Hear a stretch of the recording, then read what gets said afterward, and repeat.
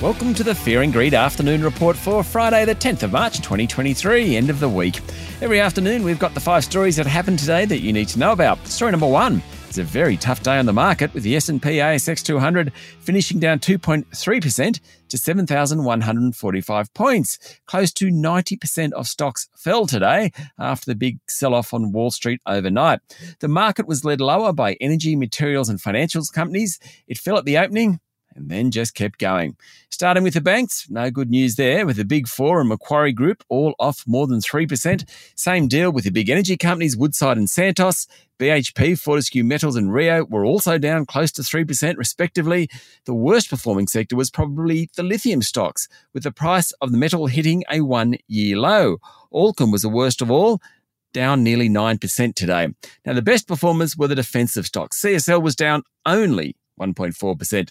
Telstra, Wesfarmers, Woolworths and Coles, all defensive companies.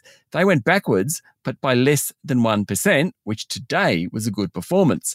Only one of the top 20 companies, Transurban, ended the day higher, and I'll tell you about that in a minute.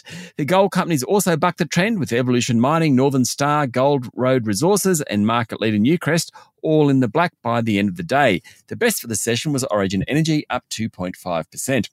Story number 2, China says Australia's deal to buy US and British-designed nuclear-powered submarines to be announced on Monday is a serious nuclear proliferation risk in its first official response to details of the AUKUS security agreement, which emerged yesterday.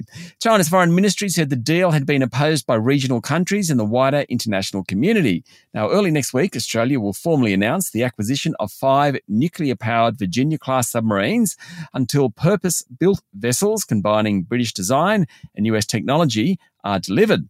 Following the speculation, Chinese Premier Xi Jinping said China must maximise its national strategic capabilities in a bid to systematically upgrade the country's overall strength to cope with strategic risks, safeguard strategic interests and realise strategic objectives. Also today, Xi was officially awarded a third 5-year term as President of China. Story number 3 is also a geopolitical one. India will step up its participation in joint military exercises with Australia after being elevated to a top-tier security partner. Prime Minister Anthony Albanese was given the honour of being the first foreign leader to inspect the Indian Navy's first locally built aircraft carrier, and afterwards, Albanese revealed that India would participate this year for the first time in the Australian Defence Force's flagship War Games. He also confirmed that Australia will host this year's iteration of the Indian Navy's major drills off the Western Australia coast. It will be the first time it will do so and involves the US and Japanese military. Mr. Albanese said military exercises between Australia and India were becoming increasingly complex, an indication of deeper ties. He said the partnership was of increasing strategic importance as we navigate the challenges of our region together. Story number 4, toll road giant Transurban has abandoned a $9 billion project to upgrade expressways in Maryland on the US East Coast, blaming delays on environmental approvals. It's the cost of focusing on the environment, delays to major not-so-green projects.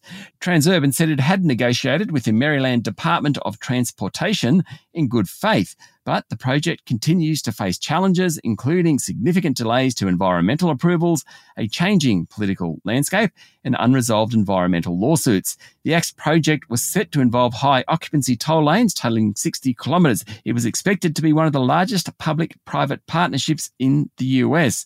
Investors liked the fact that Transurban abandoned the project and its share price rose. Finally, story number 5, it was a rough night on Wall Street, with the broad-based S&P 500 and tech-heavy Nasdaq both down nearly 2%. Banks led the market lower, with an index of financials falling nearly 8%. Now, that's the biggest one-day drop since June 2020.